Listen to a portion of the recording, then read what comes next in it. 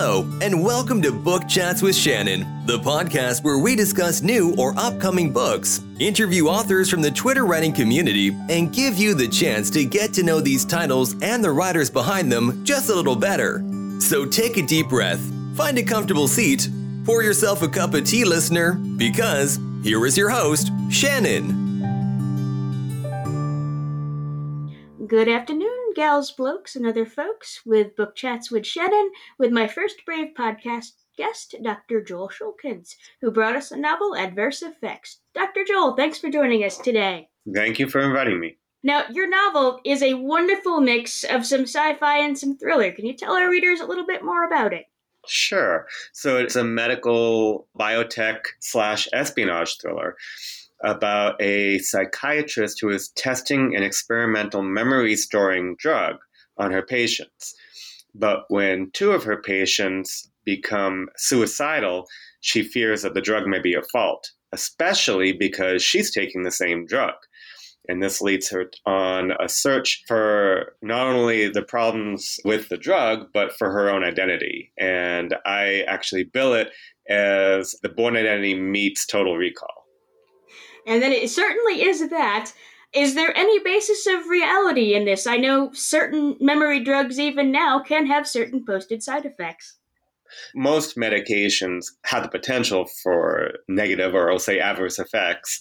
I tend to say adverse effects rather than side effects because side effects makes it seem like these are unanticipated, but sometimes they're actually the anticipated effects of the medication as well. But there are a number of different memory restoring drugs, many of them are Alzheimer's drugs, that are being studied. They're constantly uncovering new understanding of how memory works and trying different things. So the basis of the drug is one of the using cannabinoids is something that has been studied looking at memory storing, but not the specific drug itself. Out of curiosity, as many of my readers may not know, what is your medical background? So I am a developmental behavioral pediatrician, which means that I specialize in working with children with developmental and learning disabilities like autism, dyslexia, ADHD, which has a lot of overlap with neurology, psychiatry, and psychology, but I'm a pediatrician first and foremost. That is awesome. Thank you for what you do, because as someone who has a little bit of learning disability myself, it is completely important to start off right, especially when you have those challenges. No, absolutely. And then early intervention is a big part of what I do. We start off with your main character. It's often been said that most characters have a little bit of a thread in the author in them. Is that true of any of yours? Well, with Christina Silva in this book, I can't say that she's really me. There is a little bit of my wife in her because my wife is Brazilian, as is Christina. And some of Christina's personality and characteristics definitely are similar to hers. I would say that maybe there are hints of me in some of the other characters, like the detective Gary Wilson. But in some other books that I'm working on, there definitely is, I think, more of me in some of the physician characters. That is awesome. Now, I have to ask, as a reader myself, are you a particular fan of fiction? Do you like your mysteries? What's your preference? Oh, definitely. I mean, most of what I've been reading lately have been thrillers, suspense, or mysteries. But every so often I will dabble into something else. Not that long ago, I read the prequel to Hunger Games. I wasn't that happy about it, to be honest. I felt it's a little bit hard to connect with a character that you know is just going to turn out to be a villain, right? That's kind of why it was hard to connect with, Anakin Skywalker in the Star Wars prequels. Fortunately, at least there we had Obi-Wan and other characters to connect with, but in this one, it was all told from Snow's perspective, so it became really difficult to kind of find that connection. But I do read various other books as well, but definitely thrillers and especially sci-fi, or actually I read a lot of more of the psychological thrillers as well. And I have to say, as a reader myself, my favorite characters, especially the villains, is the backstory as to why they became where they are. And that's what fascinated me about your novel, because you don't know your main character's history at the beginning of the novel. You just know her patients.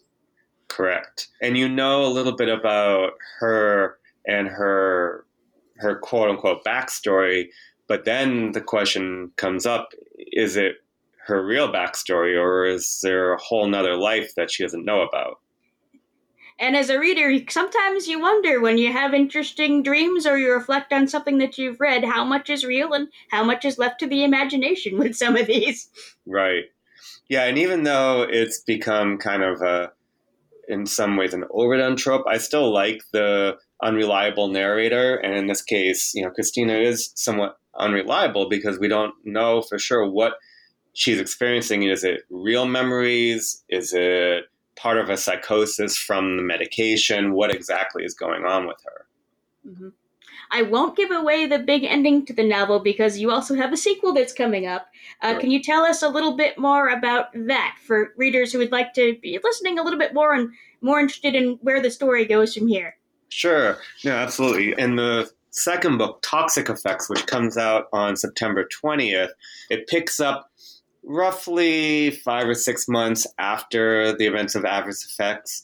And without giving away the ending, of course, Christina is faced with a new challenge as there is an assassin who is killing anyone connected with the pharmaceutical company that created the memory-storing drug, which means that Christina is herself a potential target. And there's also a new villain on the scene who is essentially torturing teens, and the detective, Gary Wilson, is trying to track down this villain and stop him before any more teens are hurt. Oh, wow, that sounds exciting. Good, I was hoping the detective would have more of a storyline in the second one. I found him a fascinating character. Did you do any research when you created him, or was it something that just appeared? Initially, he just appeared, but I definitely have done more and more development. I mean, I have no law enforcement background. I was in the military for 6 years, active duty with the Air Force, serving as a pediatrician. But as far as actual law enforcement, I never had any direct experience. I read some various books and manuals on law enforcement. Actually, I think I have one here somewhere. It's just kind of like an overall manual that was written by a medical examiner. But since writing Adverse Effects and really helping a lot for Toxic Effects, I have listened to pretty much every episode of the Writer's Detective Bureau, which is a podcast run by Detective Adam Richardson and also part of his Facebook group. So was able to ask a lot of questions, and both Adam and people, who are in that group provide a lot of great feedback and recommendations, suggestions. There was another Facebook group called Cops and Writers. And then finally, I spoke with former FBI agent Jerry Williams, who actually I just met at Thriller Fest last week in person. And she was able to give me some helpful tips on writing the FBI characters in Toxic Effects. Ooh, I cannot wait to meet those. I always love a good whodunit, why did they do it, and how did they do it. So now the FBI is involved, it's a much bigger story. Right. Oh, I cannot wait to read that one. Well, I won't take up too much of your time, but thank you for being our brave first participant on Book Chats with Shannon, and I look forward to the new novel, and we'll be covering that on this channel soon at another date. All right. Thank you so much. Thank you so much, Dr. Joel. Have a wonderful day. You too.